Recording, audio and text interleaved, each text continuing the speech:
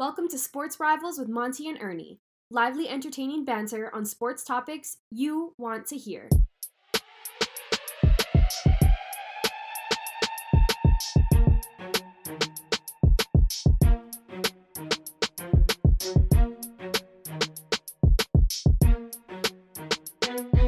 All right, gang, we want to welcome you wherever you are and however you may be listening to the Sports Rivals with Ernie and Monty.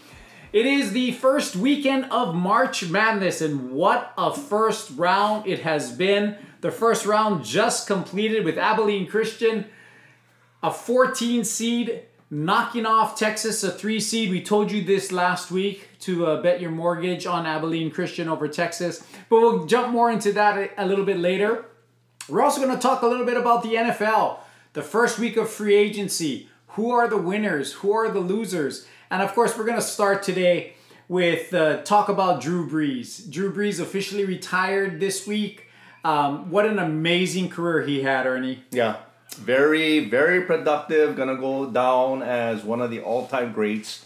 For him to last this long, I mean, if it wasn't for Tom Brady, people would talk about his Iron Man type of career, lasting into his 40s, playing at a very high level. So he'll be missed.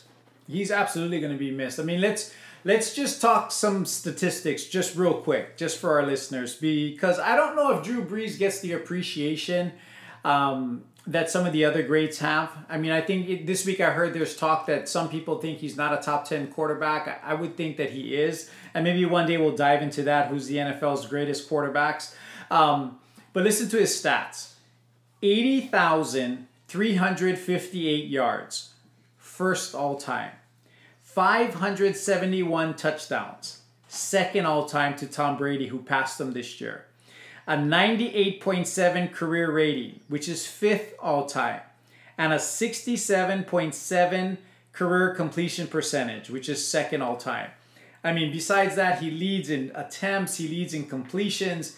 It's a remarkable career. And I think what people forget at times is how he even got to New Orleans. Right. I mean, his shoulder was an absolute mess. Mm-hmm. Nick Saban was in Miami. He wanted to go to Miami. Miami's doctor said, no go, his shoulder is shot. He goes to New Orleans and is probably, if not the greatest, one of the greatest free agent signings ever. Changed the trajectory of not only the Saints, but the whole town, as he really lifted them through Katrina. So an amazing, amazing career. Right. I mean, San Diego gave up on him, and his stature isn't the greatest. I mean, he's like 6 foot, up 200 maybe, So maybe 6 feet. Yeah, maybe. So he's not. His profile isn't prototypical quarterback. But he possesses the intangibles that not only makes him great, makes his teammates great. I mean, you look at the teams that he was on New Orleans, and you look at the teams that he was when he was earlier in his career when he was with the Chargers.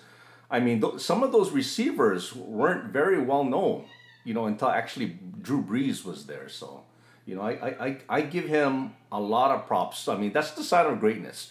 To be good is one thing. To make other people around you good is the sign of greatness. And then I think people, especially young people, some of our young listeners, Saints have been good now for 15 years. But when we were growing up, they were the Aints. I mean, they were pathetic. Right. They were never a successful team. No, I remember. Until Sean Payton got there and until Drew Brees got there and they built something special. So congratulations, Drew Brees, on a remarkable career. 5 years from now, you'll certainly put on that gold jacket and march into the Hall of Fame. Definitely. What an amazing career. Congratulations. Okay, Ernie, so free agency.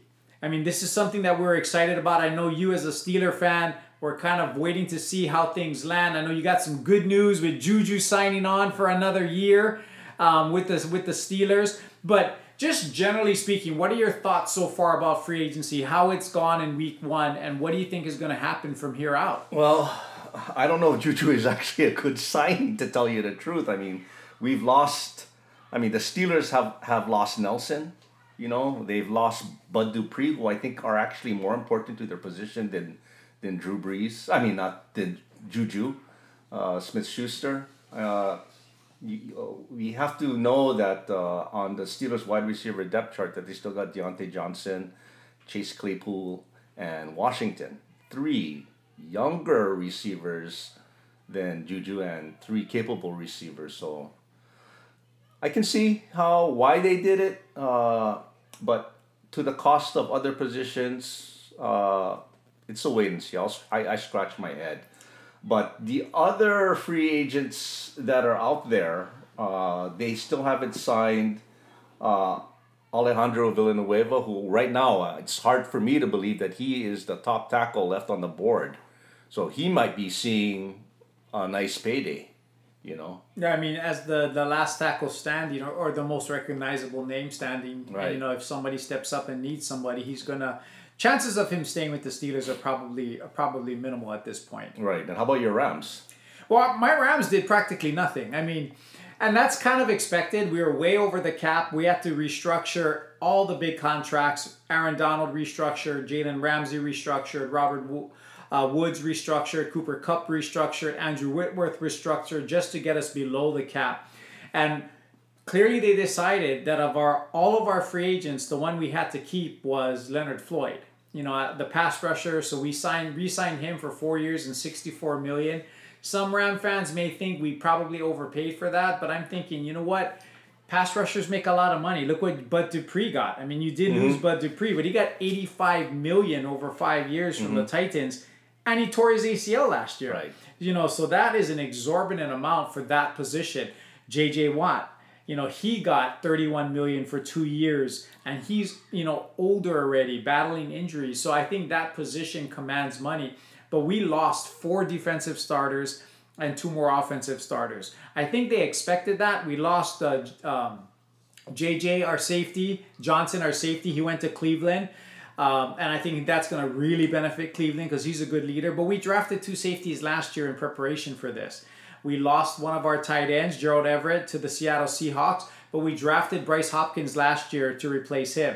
So I think the Rams have done a good job in advance of preparing for people that they were going to lose.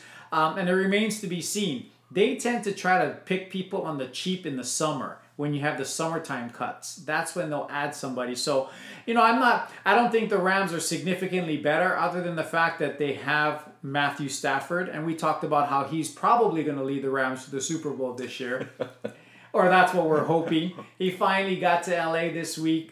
But overall, like with the Steelers situation with Juju, the fact that they kept him for 1 year, the first thing that came into my mind was my closing thought last week when we talked about how quarterbacks and how people are taking the most money. And it was so refreshing for me to hear somebody like Juju say, you know what? I'm going to take a 1 year deal with the Steelers. I'm going to take less money. I'm only going to sign for 1 year because I know that's all that we can do to get there. I'm going to turn down the Ravens. I'm going to turn down the Jets and bigger money because my heart's in Pittsburgh. And I found that to be refreshing, and I hope he kills it this year. Then next year he'll move on to somebody else, possibly. But they won't have Ben next year, so maybe they sign him big. Maybe the salary cap jumps again if COVID goes away. You never know. Yeah. Yeah. I think there's some pretty clear winners. We were talking about this, Ernie. Right. Who do you think has won free agency in week 1? I mean, you can look at Tampa Bay, but re-signing all of their guys. But to me, it's got to be the New England Patriots. I mean, they've done free agent after free agent after free agent. They are, I don't know, they look like the New York Nets of basketball. I mean, everybody just wants to go over there. I mean, they picked up Hunter Henry, filling up that tight end. You know how Belichick loves the tight ends over in New England. So I expect Hunter Henry to have great career. I mean, to me, him coming out of Arkansas when he went to the Chargers, I thought he was the next big deal. I don't think the Chargers really put him in the right place to prosper. Plus he had some injuries. Right. But I think in that Belichick system, I think he's going to thrive. They also got 2 great linebackers. They got back Kyle Van Noy, and they got a steal in Judon, who I know very well from the Ravens. Their linebacking crew is terrific now. On top of that, I mean, I don't know how much time you want to spend on top of this, but they probably signed out around 8 or 9 or 10 guys. Yeah, I mean, I agree. I think the Patriots did a remarkable job this week. I think the week started off with the decision to re-sign Cam Newton to a 1-year, $14 million deal. Now, on the surface, Cam Newton really didn't do much this year. I think there's a lot of people that question the move, but when quarterbacks are getting $35, $40 million a year, the fact that you can get a starting caliber quarterback at $14 million and still allow the possibility of possibly trading for somebody if they become available, like a Garoppolo or a Darnold, I think was relatively smart. And we go back to Cam Newton. Again, he started off the season strong. He went to Seattle. He threw for 400-something yards. And then he got COVID. And he never was the same quarterback again. So is it a big risk to bring him back? No, it's 1 year, $14 million. So I think it started there. But you're right. Matthew Judon and Kyle Van Noy, 2 pass rushers on the end that upgrades. They're going to get Dante Highsmith back in the middle. They had a ton of people that stayed out. Offensively, they signed not only Hunter Henry, who I agree is great, but Jonnu Smith as well. Yeah. 4 years and $50 million from the Titans. So they have 2 tight ends that can spread the field. And then they got Nelson Aguilar from the Raiders. They got Kelvin Bourne from the 49ers. Not big name wide receivers, but definitely upgrades. So their offense was really upgraded. And then they traded for Trent Brown, the tackle from the Oakland Raiders. They gave up a 7th round pick, restructured his deal, and got him for $10 million. So I agree. I think the Patriots did an incredible job. And you mentioned the Tampa Bay Buccaneers. I think they are a winner as well. Mm-hmm. The fact that you win the Super Bowl and you're able to roll it back and almost sign all your key free agents to this point. Tom Brady restructured his contract, freeing up $19 million. They were able to sign Shaq Barrett to a 4-year, $72 million deal. Gronk re-signed. Godwin signed his franchise tag. Levante David re-signed. Now they're working on Ndamukong Suh and Leonard Fournette. But even if they don't get those 2, they've got most of their people coming back. And I think Tampa Bay's got to be the favorite in the NFC again. Yes, definitely. I mean, I would like to be a fly on the wall and find out how much Tom Brady played an influence on all those re-signings. I mean, he seems to be that piper that everybody flocks to. Yeah, I mean, it's pretty clear. I think when you have the leader giving up his money, it makes you feel like you should do the same. Right. And for some of these guys, like Levante David, and Shaq Barrett, who have been with a team that has struggled wins-wise for years, now you have a Super Bowl. Mm-hmm. So you know it works. Mm-hmm. So why not maximize what you're able to do with a team that is loaded with talent? Some of the other teams that I thought did a decent job, I thought Washington did a decent job. They've got Ryan Fitzpatrick, which is probably, a stopgap, but a definite upgrade over what they had. Curtis Samuel, they signed a wide receiver from the Carolina Panthers to upgrade their wide receiving core. And then they stole William Jackson from Cincinnati as a DB. So I thought they did a good job. As much as a Rams fan, as much as I don't like to admit this, I think Seattle did a good job because they upgraded their offensive line, which is what Russell Wilson really wanted. Mm-hmm. They traded for Gabe Jackson, an offensive lineman from the Raiders. And then they did sign one of our Rams tight ends in Gerald Everett, who I think is going to actually do good with Russell Wilson because he's able to create space on the field. So I thought those 2 teams did well as well. Yeah, I would agree. I mean, there's some losers. I think the Jets did a terrible. They're overpaying. I think they're in that desperation mode. I think they're just putting themselves more in a hole. So if you're a Jets fan, I feel very sorry for you. Yeah, I think they had so much hope. I mean, first of all, they still have Sam Darnold, which may not be a bad thing. But I think they had visions of grandeur that they were going to get Juju and they were going to get Kenny Galladay and they were going to upgrade everything around them. And they really didn't get that. They paid $15 million a year for Carl Lawson, who I'm not sure is a $15 million a year player. Mm-hmm. And then they paid $13 million a year for Corey Davis. Now, granted, he was the 5th pick in the draft, but he never played like a number 1 receiver with the Titans. Not at all. So they are gambling at $13 million a year that Corey Davis is going to finally do something with the Jets. But they whiffed on Juju. They whiffed on some of the other players. I agree. I think the Jets were a big loser, as are the Raiders to me. Mm-hmm. I mean, they signed Kenyon Drake for 2 years and $11 million, but that's one position they're strong in. I mean, they got Josh Jacobs already, who's a great running back. And then they literally lost their entire offensive line. Yeah. So now you have a situation where Derek Carr is like Jared Goff. He doesn't do well without a good offensive line. And you're going to have to rebuild the entire offensive line. And that's a dangerous proposition for the Raiders. I don't understand exactly what they were thinking, but they traded Rodney Hudson to Arizona, Gabe Jackson to Seattle, Trent Brown to the Patriots, and then they got rid of the other two. So, and then the last loser to me, the Bears. I mean, they tried to get Russell Wilson, and you know the trade that they offered. Right. Three number ones, 2 defensive starters, and a number 3, and Seattle said no. Yeah, and we talked about that a couple of weeks ago, that we didn't think that the draft capital that the Bears have, even if you're offering 3, if you're picking in the 20s, it really doesn't matter, and it wasn't enticing enough to Seattle. So they said no. So the Bears go out, and their plan B, Andy Dalton. Andy Dalton. What do you expect the Bears to be this year?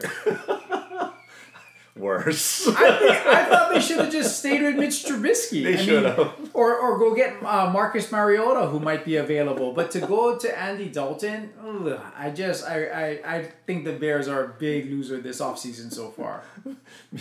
Me too. But boy, 3 number ones, and Seattle didn't even flinch on top of that, which tells me that it was all a smokescreen to begin with. You know, I don't. Without Russell Wilson in Seattle, I think Seattle is a shell. You know, and I don't think they're in a rebuilding mode. I think they're putting the pieces together to make a significant run. So I think they understand that Russell Wilson is the piece, the king in that on that chessboard that they need to protect. Yeah, I mean, before we get out of the NFL free agency, I mean, I agree with you with that, because the Seahawks won the division this year. Right. They went 12-4. They re-signed Chris Carson. They've upgraded the offensive line. They've added a tight end. They haven't lost anyone defensively, really. So they're in a position to do really well. But they're in a super hard division. My Rams are in that division. We upgraded at quarterback. San Francisco's getting healthy. They re-signed Trent Williams to an exorbitant amount of money. They're going to be good. Arizona's going to be better. Just the development of their quarterback, and you got J.J. Watt there as a leader. You've acquired A.J. Green, who hasn't been healthy in a couple years, but if he is healthy, he could be another threat. So that is a tough division. So Seattle got lucky to me in finding a way to keep Russell Wilson, get an upgraded offensive line, keep their running backs, and then go from there. But there's still some guys out there. I mean, there are. I mean, there's Deshaun Watson, who started off the week saying he only wants to play for 2 teams, the 49ers and the Broncos, but he's got a lot more problems than deciding who he wants to play for. I mean, at this point in time, I think it's not only not likely that he's going to be traded, because I don't think anyone would be crazy enough to trade for him now, but I think it's unlikely that he's going to start the season active. You know, even if he wanted to be, you know, at this point in time, I think there's just so much negativity and an onslaught of things that's coming out that's going to make it tough for him. At least for in the short run. So I don't think Deshaun Watson is going to be the same NFL story in terms of free agency and where he's landing as he was for the last month. Now it's going to be, does he go to jail or not? Yeah, I agree. A lot of surprises. You know, unfortunate surprises, because I really respected the guy. But if those accusations are in fact true, then, boy, that's gonna hurt. Absolutely, it's definitely gonna hurt. Okay, so when we come back, we talked NFL to start, but the rest of our show is all about the NCAA. We're gonna give you our thoughts on the first round. What a first round it was. Yesterday's the brackets for the first day was the worst in the history for me. Everything I picked seemed to lose. I bounced back a little bit today. Ernie suffered a little bit today after having a great day yesterday, but we'll dive into that after the break.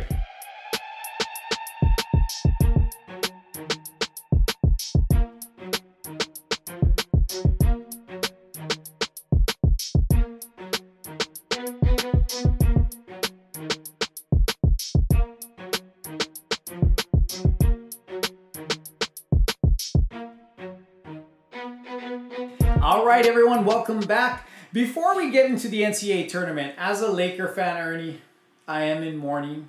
Why? Today was a very, very tough day. Not only did the Lakers lose, snapping their winning streak at 4 to the Hawks, who have now won 8 in a row under Nate McMillan since he's taken over. But LeBron James has a high ankle sprain and is out indefinitely. Wow, double whammy. I mean, that's somebody who never misses games. Right. And with high ankle sprains, that can go 4, 5, 6 weeks. Mm-hmm. Now, we know that he heals typically better than most, but even if he's out for 3 to 4 weeks, with AD also out for another 3 weeks, the Lakers may not win another game. And although we're number 2 right now, the difference between 2 to 9 is only 6 games. Right. So if the Lakers, say they go on a streak where they win 5 and they lose 15, I could totally see the Warriors passing them. Right. And if the Lakers can find a way to stay in the playoffs and they can get AD and LeBron back healthy, then I still think there's a shot. But there's a real question right now of whether or not the Lakers are going to be able to hang on to a position in the playoffs without their 2 superstars. Yeah, that's going to be tough. That's going to be tough. I mean, injuries is, of course, part of the game, but to have both your number 1 and number 2 and your big number 1 and 2, arguably, probably the top duo in a long time, be out at the same time, that's a killer. Yeah, it's a killer. And the rest of their team, Kuzma's been playing well. Dennis the Menace, Dennis Schroeder's been playing all right. Montrezl Harrell's been balling out for the last week. But that's just not enough. No. That's not going to be enough to compete. They go to Phoenix tomorrow. They're going to get waxed there. Then they go to New Orleans, and they got to deal with Zion, with nobody. And then they come home, and they get the Clippers, and they get it's the Bucks and the Sixers. It's going to be a nightmare. So very, very sad day. Yeah. Well, very, very sad day for us Laker fans. Yeah. Well, as a Boston Celtic fan, all I can say is welcome to my world. I mean, we're the Boston Celtics are practically healthy, but that's not showing anything as far as their play is concerned. I mean, they've been struggling. I just have to admit it. This year, they are a mediocre team. Yeah, they're a shell of themselves, Yes. and it is surprising because I do believe in their talent, but something's wrong. And I believe in their coach, but even their coach is getting criticism now. Yes. Not being able to put things together. It's just a mystery right now. Why they are still struggling. But enough about our wallowing in sorrow over our Lakers and Celtics. Let's dive into the NCAA, where we can again wallow in our sorrow that our brackets are a mess. Ernie, it's been a crazy, crazy first 2 days. It has been. I was a happy camper yesterday. I was my 5-12 pick came through. My second 5-12 pick almost came through in Santa Barbara against Creighton by that narrow missed basket that should have went in, but that's such is life. But today my number 4 Virginia lost to Ohio, and my number 3 Texas lost to Abilene Christian. That, folks, if you listened to last week's podcast, that was 2 of my Final Four participants. So I am hanging on Illinois and Baylor. Right. So as bad as today was for you, that was my day yesterday. I mean, yesterday, I had Ohio State go out. And every single upset that I picked, those of you that listened last week, you remember that I told you guys to bet everything that you have on a 2-team parlay of 2 underdogs, Winthrop and Abilene Christian. Well, Abilene Christian came through today, knocking off Ernie's Final 4 team, actually Final 2 team in Texas. Yeah. But Winthrop didn't come through, and Villanova played a great game without Gillespie and knocked them out. But it seemed like every favorite I picked lost, and every underdog I picked lost. It was just a brutal day yesterday. It was my worst first round bracket that I can remember. Yeah, and that's why they call it March Madness. Yeah, the only thing that I took solace was today is that your today was just as bad as my yesterday, so that made me feel so much better.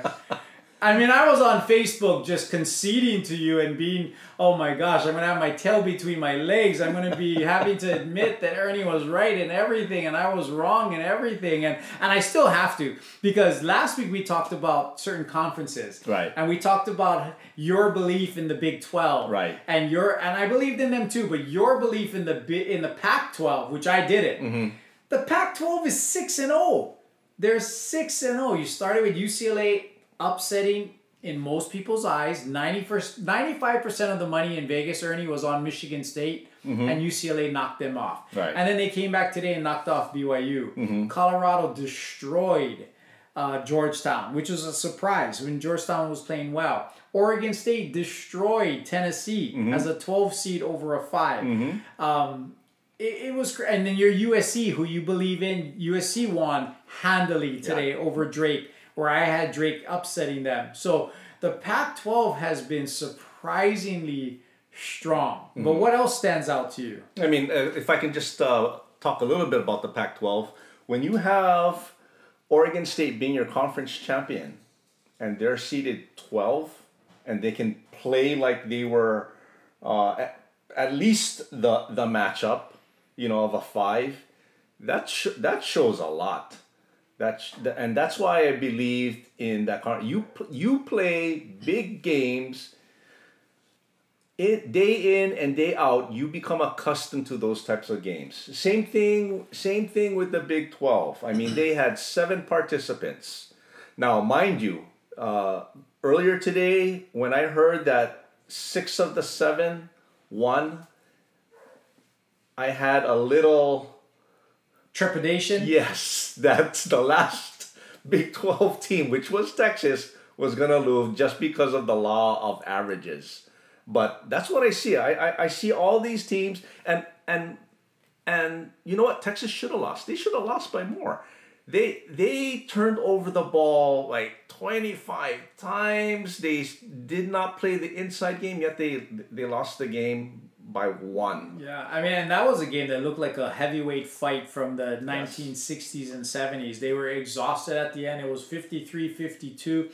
Abilene Christian is the number 1 team at causing turnovers in the nation, and Texas didn't take advantage of their assets. Right. Like you said, they should have pounded it down low. They should have. Instead, that they were doing other things, but it was crazy. But the Pac-12 6-0. The Big 12, even with Texas going out 7-1, which is still amazing. The Big Ten, which I believe is the strongest conference, suffered 2 catastrophic losses yesterday, with number 4 Purdue losing and number 2 Ohio State losing to Oral Roberts. But they rebounded today, so they're 6-3, so that's not too bad. Surprisingly, though, the SEC is showing well. I mean, the SEC is 4-1, other than your Tennessee pick, where you picked Oregon State to wax them.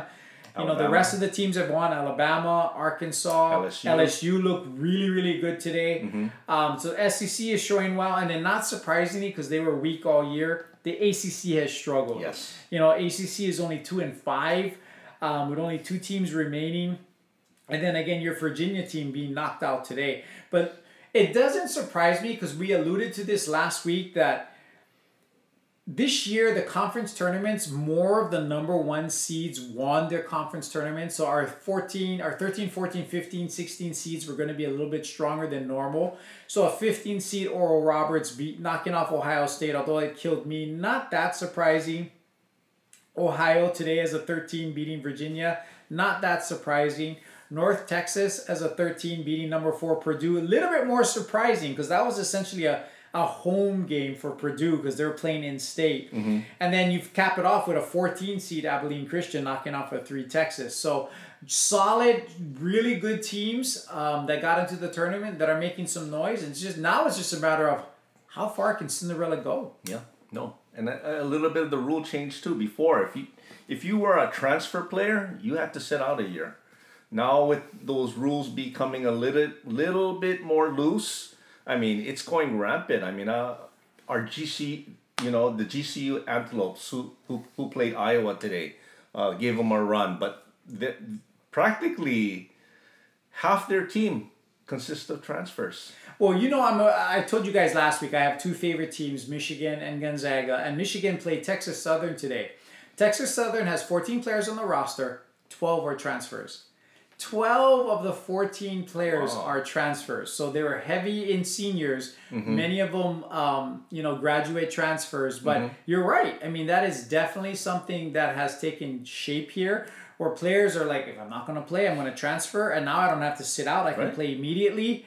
They took advantage of that, and good for them. Yeah. These players are able to get in and play. Yeah. So we talked about some of the upsets. We talked about some of the strong conferences, but let's talk about some of the standouts. Which teams really looked good to you? Gonzaga looked very good today. I mean, Kispert was Curry today. I mean, his shots were just going in. He was out of this world. Yeah, he was on fire. He had 23 points, 6 of 9 from 3.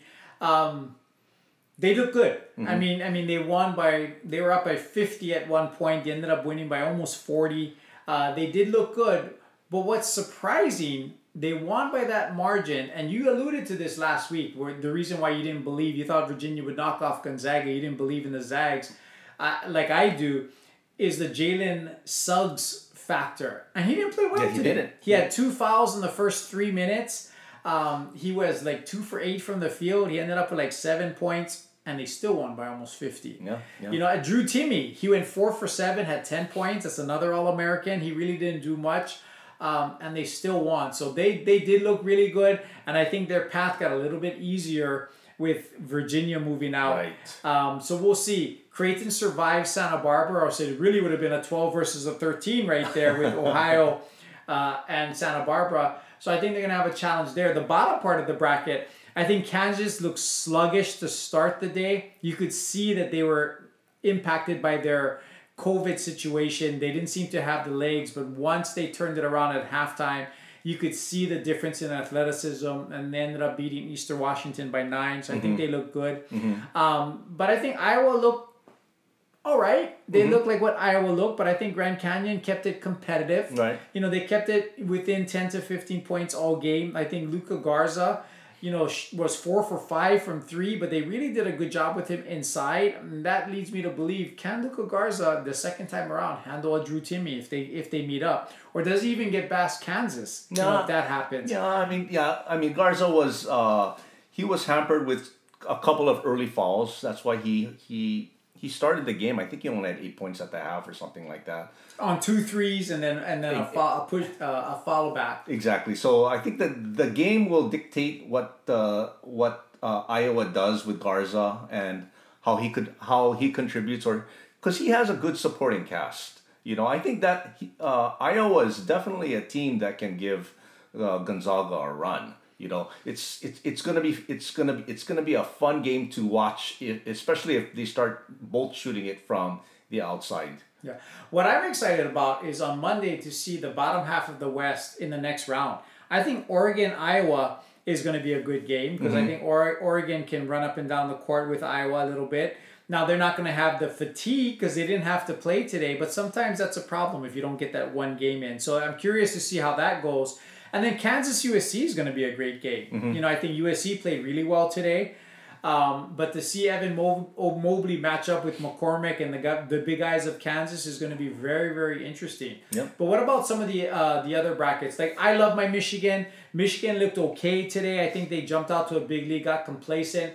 But LSU looked really good. And if I have to make a guess, Michigan's in trouble on Monday. I think LSU may knock them out without Isaiah Livers. Wow, and I know how you love Michigan. Yeah, Livers is definitely a big factor on top of that. To me, Michigan looked good today. They really spread the ball out. If you looked at the box score of that particular game, I mean, 4 or 5 guys, pretty much the same stats all around. So they really sharing the responsibility.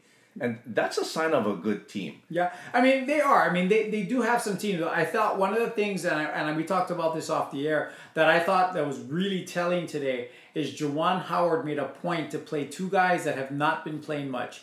Zeb Jackson, a backup point guard, and Terrence Williams, a wing, played a lot of minutes today. And that leads me to believe that Isaiah Livers is not coming back. we knew he wasn't coming back Right. this weekend, but he's not going to come back next weekend either. I think he's done for the year, unfortunately. So we'll see. I hope I'm wrong. I hope LSU does not play as well as they did today when they waxed, St. Bonaventure. But I'm hoping Michigan can do that. And then Alabama had all they can handle. Yeah. I mean, Alabama had all they could handle from Rick Pitino and the Iona Gales there, and they struggled, but they were able to pull it off. Yeah, towards the ending part, I mean, just too much Alabama. But that, Patino still has it. He still has the magic. I mean, they believe in his coaching philosophy. He pumped them out. He looked like he was in his 40s, jumping up and down. Telling his players what to do, and they believed in him. They believed in him, and they made that a very respectable game in my opinion, considering it was a 2 versus a 15. Yeah, and then now you're talking about your Texas is out. So say LSU upsets Michigan, Texas is already out. Abilene Christian now is going to be playing. Eventually they're going to be playing. I think now they're playing UCLA. So you have an 11 versus a 14 that's going to advance to the Sweet 16. Mm-hmm. You could have a team. You could have an 8 seed or worse getting to the Final Four out of the East, which is incredible. This could be the year. This definitely could be the year. You look in the other side. If you look at the Midwest, I think another interesting one, in my opinion, was Syracuse. I was very shocked to see Syracuse playing very good ball against a very scrappy San Diego State team. I mean, Syracuse went 15 for 27 from 3, and if I remember correctly, that was your lock of the week last week. That was. So I think if you guys learn one lesson from us, as entertaining as we can be, we are not the best person to take your gambling advice from. But the trend was Syracuse they weren't playing very good ball. They weren't playing very good ball at all. They went into the conference tournament, didn't show that much. Their record against, top 20 opponents, very poor. But, chips are down. Maybe Boeheim has that magic during the tournament. And you know what? I mean, I think now it sets up reasonably for them. I think, you still have, Illinois, I still believe is going to end up in the final. So on the top side, there wasn't too many surprises there. I think they handled Loyola Chicago tomorrow. They benefited from the fact that Georgia Tech's best player had COVID and wasn't able to play. Oklahoma State struggled and had all they could handle from Liberty, but they finally advanced. So I don't see that changing too much. I think they take care of Oregon State. Me too. But Syracuse on the bottom half, you have Syracuse against West Virginia. Mm-hmm. That's a toss-up to me because West Virginia's not playing the greatest. I could see Syracuse upsetting West Virginia. You also have Rutgers and Houston. Houston, I still believe, is the weakest 2 seed. Right. So could Syracuse get to the Elite 8 when you thought they were going to be out in the first round? You just never know. It's one game, and from what I saw from Syracuse today, who knows? Maybe they catch lightning in a bottle. But again, it's madness. It's madness. It really is. But you still have, as bad as the day it was with Virginia and Texas going out, you still have your national champions still alive in the Baylor Bears. How they look in the first round? They look like a number 1 seed. They look like a number 1 seed. Very, very good showing from the Baylor Bears. Not that they're my team. I just feel like they have the roster to compete versus their opponents. I think they got a very good run. If we look at them, they're going to be playing Wisconsin. Mm-hmm. I think they are a better shooting team than Wisconsin. If Wisconsin tries to play the Baylor game, Baylor wins that easily, And then you got North Texas who upset Purdue. I think their Cinderella run is gonna end. I know you don't think very highly of Villanova because you thought Winthrop was gonna beat them. And I think North Texas is gonna beat them too. I'm gonna double down on my double-digit seeds. I think North Texas advances to the Sweet 16. Wow. Yeah. But you're right. I think Baylor showed, they played hard for it, so they didn't have to really stretch, but I think they showed enough. And then last week, I thought I sounded like such a genius with my North Carolina, how they're going to upset possibly Baylor at first. Now, again, in full disclosure, after sobering up and then figuring out, really, I have Baylor going to the Final Four. But I thought North Carolina was going to easily handle Wisconsin, and the absolute reverse happened. It wasn't even close. Wisconsin destroyed them. Yeah. And I think Wisconsin's going to give Baylor a battle. I think Baylor will win, but I think Wisconsin will give them a battle because they don't turn the ball over. They have two bigs down low that were dominating North Carolina's bigs, which was a shock. The key is, can Wisconsin shoot like they did yesterday? Right. They had Davidson that went for 30-something points. They shot lights out from three. If they do that again, Baylor is going to have a hard game. If they can't, then I think Baylor will win by 10 points. Yeah, well, I just think Baylor has just the depth that they can do it. If one, like I said in the earlier podcast, I mean, if one person is off, they can go to 2, 3 other. They're just so deep in regards to the way that they play. So again, if Wisconsin tries to play the way that Wisconsin beats Baylor, is going to be from the inside. I have a feeling what Baylor's going to do.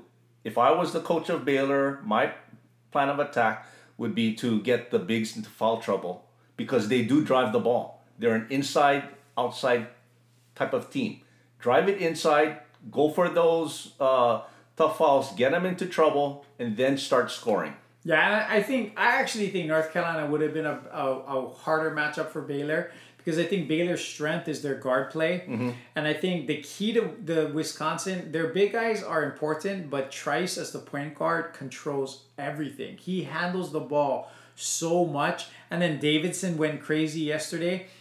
But with Baylor, you have Davion Mitchell, Jared Butler, and Teague. You have 3 guys that not only can handle them offensively, but defensively. So I think if you make it hard for Trice, that's going to disrupt their whole offense. And I see Baylor advancing. I mean, I do. I see Baylor and Oklahoma State and Baylor moving forward. The thing, Ernie, there's no doubt, you alluded to this last week, it was madness. It truly was madness. You have your number 1 seeds still there. They all pretty much cruised into round 2. We'll see how they do tomorrow. Illinois against Loyola Chicago, and then we alluded to Baylor. I think Michigan has the hardest road, with LSU, especially considering their situation. Are we going to have all 4 number 1 seeds when we turn the corner on Monday and we get to the Sweet 16? I don't know. I mean, after yesterday, I thought it was going to be all double-digit seeds already. I mean, I had conceded. But it's madness, and that's what makes it so much fun. Unless your team loses. It's fun.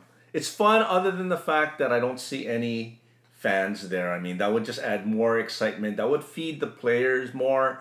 To me, if fans were in the stand, I mean, there would be a lot more closer games because I believe that, what's the word for it? The environment, the play, the sound of your 6-man out there really, really helps, especially in these types of games. Yeah, there's no doubt. They bring the energy. It helps bring you back if you're struggling. Exactly. It gives you hope at times. It certainly factors into the momentum. But again, we talked about this last week. It's an even playing field for everyone. Everyone is playing under the same circumstances. The one that had the biggest advantage was probably Purdue, and they're out. Yeah. So everyone else is playing with the same variables in play.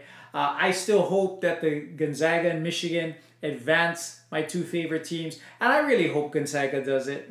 They've been knocking on the door for 24 years, and I do think this is their best opportunity to cut down the nets. Yeah, I mean, they have been. They've been there for a while. They've been one of the more consistent teams. They're the new Duke. They're the new Kentucky right now. And those 2 other teams aren't here this year, so who knows? This might be their year. Yeah, and as much as I'm predicting Illinois to get to the final, I keep praying that they lose every time. I hope Sister Jean prays extra hard for Loyola tomorrow and finds a way to upset them because I just don't think Illinois is a good matchup for Gonzaga with that Koki Cockburn in the middle. True. I mean, but who knows? Maybe the Big Ten is just overrated. It could be. Certainly looked that way yesterday. Again, they rebounded today. And then at the end of the day, by the time we record this next week, we're going to have a Final Four in place. And hopefully at that time, we're looking at Gonzaga, Michigan, Baylor, and Illinois. And then that would be a classic classic Final Four. Yeah. I mean, that would be the best thing that can happen for TV ratings, you know. Unfortunately, I don't think that's going to happen. No, the way things have gone right now, we may have North Texas and Ohio and, oh my goodness, in the Final Four. But you know what? Some people love that. And if you don't have a skin in the game, you typically cheer for the underdog. And there's a lot of underdogs and viable underdogs. You know, so I'm curious to see what happens tomorrow and especially on Monday, because all my teams are playing on Monday. I have a meeting early in the morning, and then the rest of the day I'm taking off and getting home and watching Gonzaga and Michigan hopefully move on to the Sweet 16. Yeah, well, we shall see. It'll make it interesting. It'll make it very interesting if those top seeds can, you know, win their regions respectively. I mean, who knows? Yep. Who knows? You just never know. All right, gang, when we come back after the beat, Ernie's going to hit us with his closing thought. Most of you know that there was one team today that was eliminated because of COVID. Ernie's going to discuss the impact of COVID when we come back.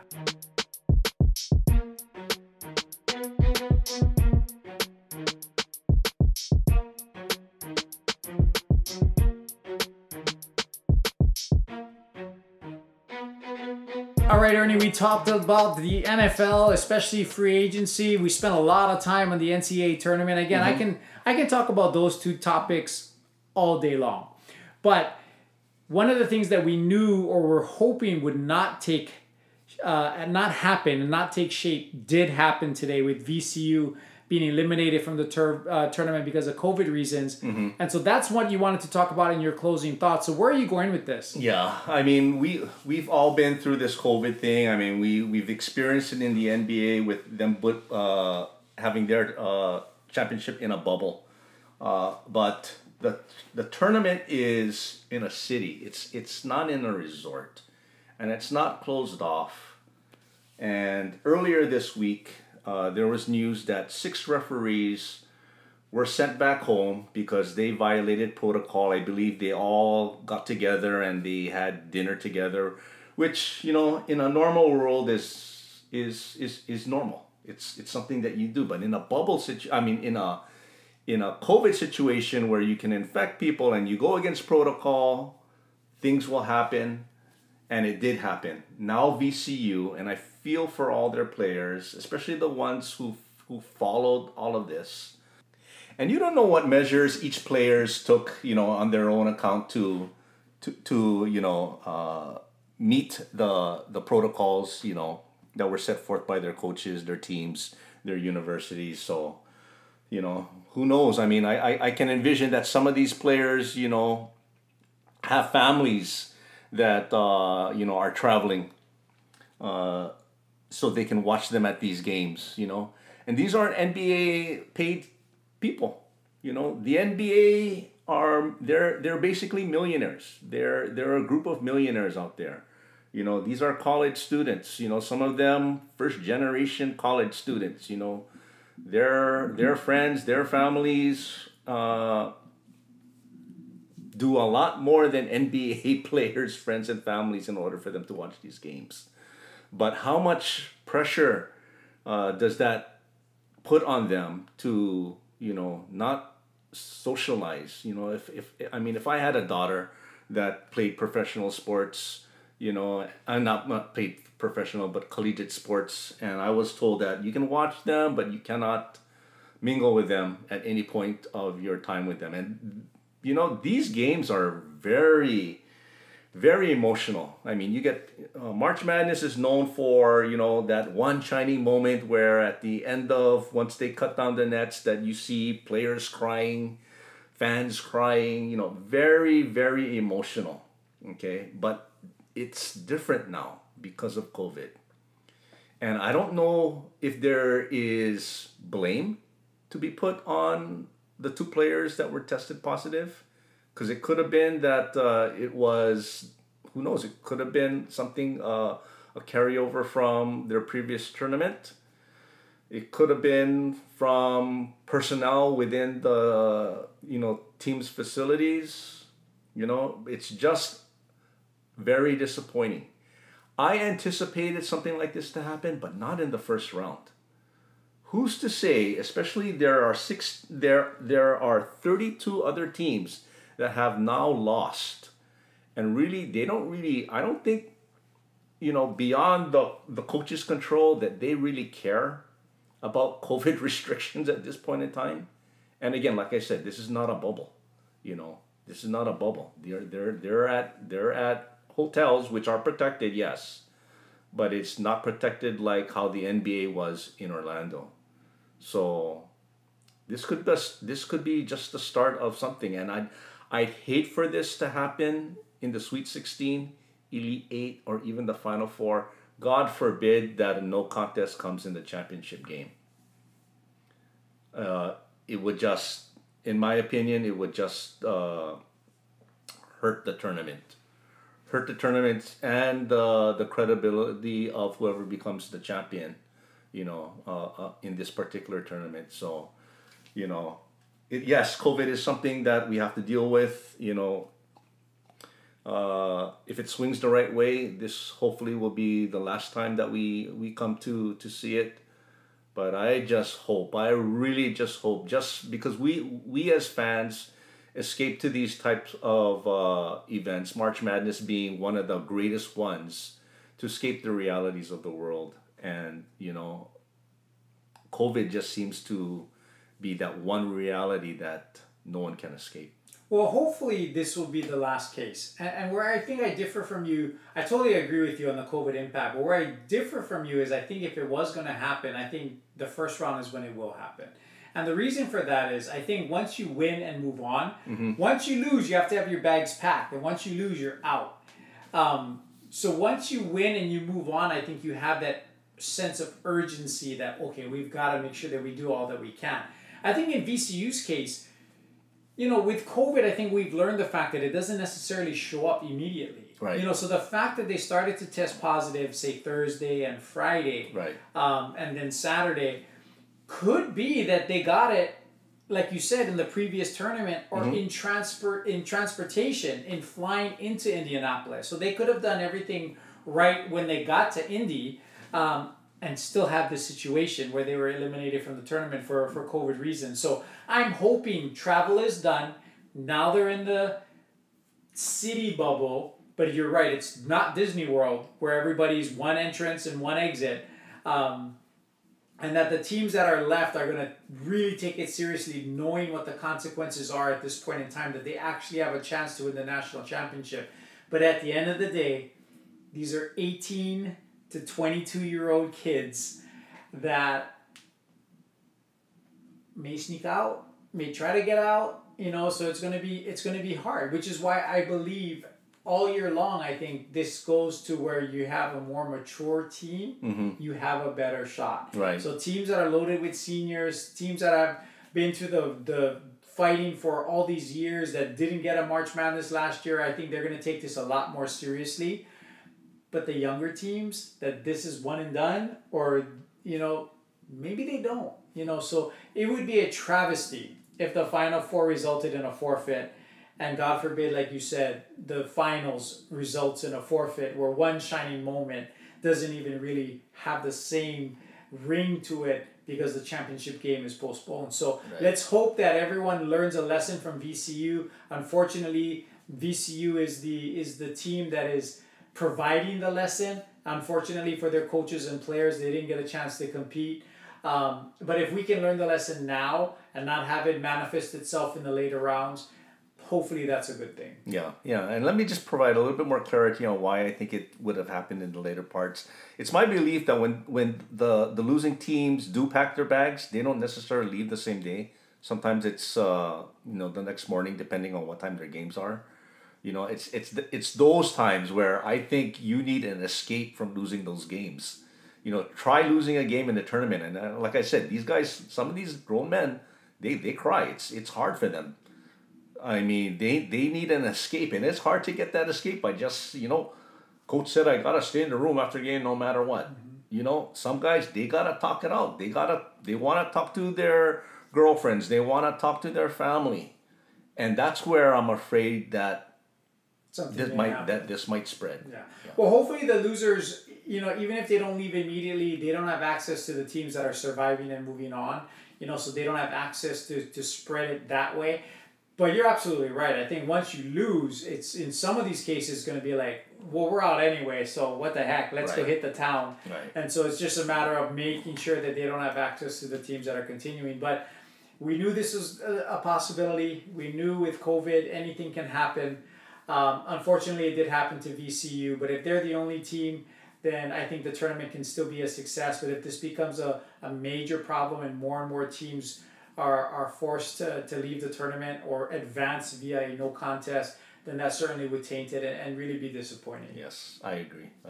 All right, Ernie, not so controversial today. You normally pick the most controversial topics, but today you went with kind of a casual topic, a more heartfelt topic. But again, gang, we talked about NFL. We talked about free agency there. We mentioned Drew Brees. Congratulations again to Drew Brees for an incredible career. We appreciated your 20 years, and we look forward to what you have with NBC now in the booth. So we look forward to that. And March Madness, what a first 2 days. Incredible 2 days of basketball. Our brackets, both of us, completely shot. I went from ranked on the ESPN challenge. I was ranked 9 million yesterday. I'm up to 2.9 million today.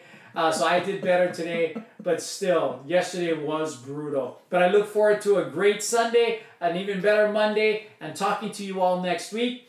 But until next week, please hit us up on social media. Again, Sports Rivals Podcast on IG and Facebook. We really look forward to any feedback that you can provide.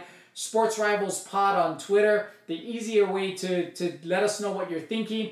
Again, we love to hear your feedback, good or bad. Ernie and I are committed to working hard to make this the show that you guys all want to hear and be the fastest growing sports podcast in the United States. But until next week, for Ernie and Monty, the Sports Rivals are out.